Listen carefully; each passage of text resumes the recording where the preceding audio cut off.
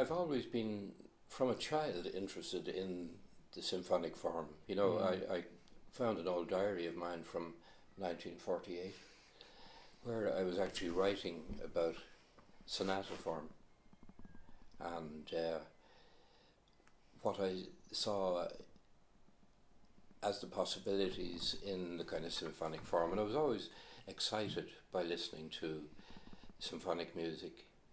And for instance, I got to know all the Beethoven symphonies bit by bit, and I distinctly remember coming across a performance listed in the Radio Times, as it was then, of his Fourth Symphony.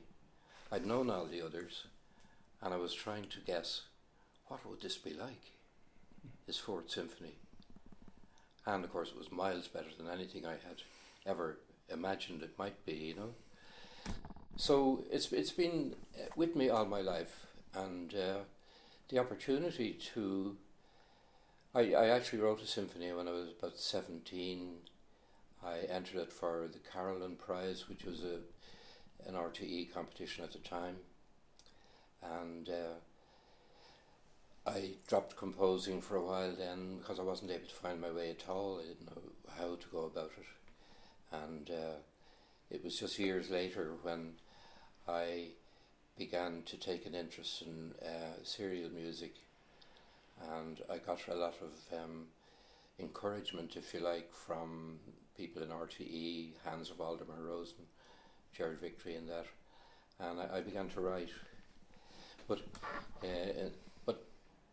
I followed that kind of discipline for quite a long time, but I felt it was leading me ultimately into a cul-de-sac, and so I, if you like, stood back and took stock of where I was, and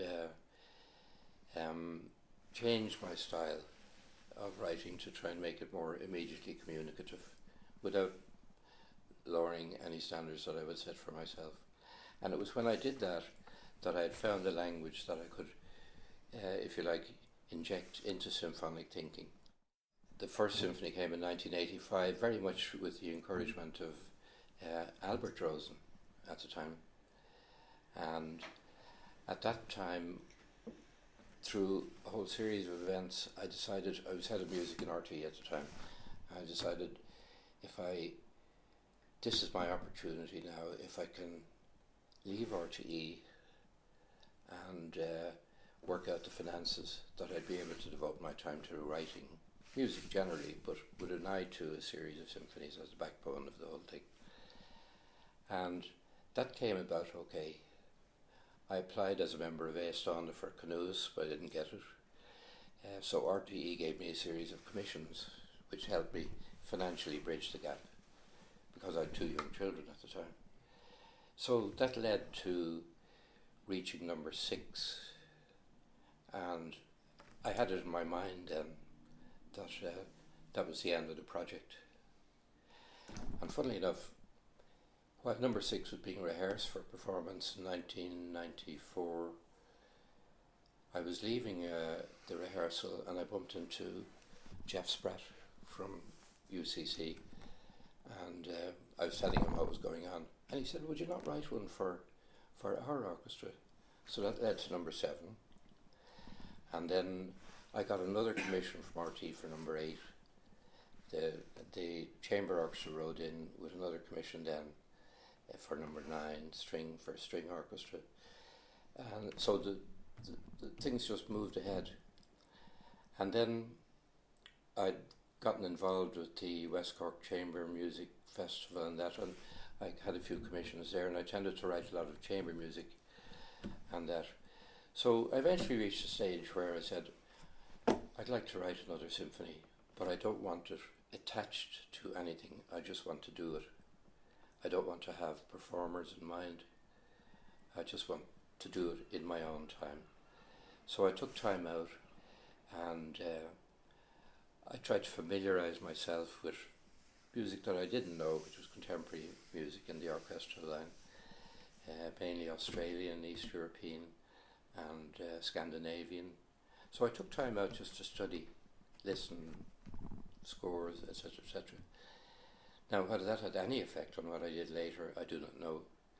But during that time, for no reason that I can sort of give you, I decided that I'd actually write for a classical-sized orchestra, which would be a real discipline, and there'd be no easy way out with trombones blaring, things like that. So these were the sort of general ideas when I went into the work. And of course, when you start a work, you're never quite sure, even though you might plan it, where you're actually going to end up. So it ended up as a piece about 26 minutes long. It's scored for double wind, 2 trumpets, 2 horns and timps, so it's standard. And it's very much an expression of myself, whatever that is. And I see the 3 movements as kind of chapters rather than movements, because there's a lot of common material everywhere. And there's a clarinet intro, solo clarinet, who more or less lays out everything as to what's going to be discussed later.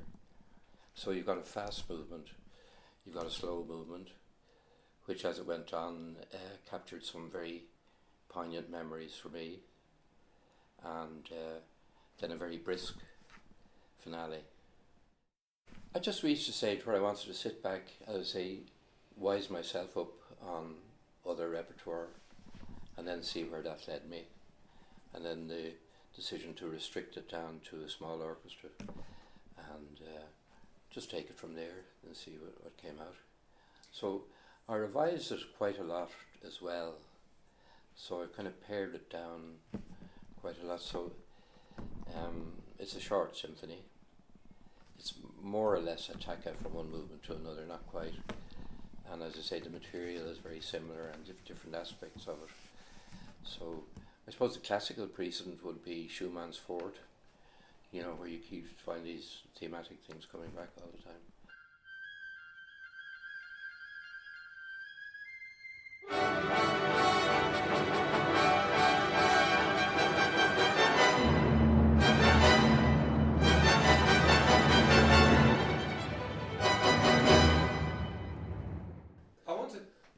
Ask you in general about the idea or the form of symphony in the 21st century, and where you think it stands, and what sort of a future symphonic writing has in Ireland. Yeah,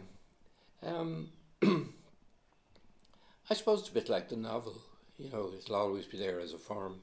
It'll always be available to people if they want to use it.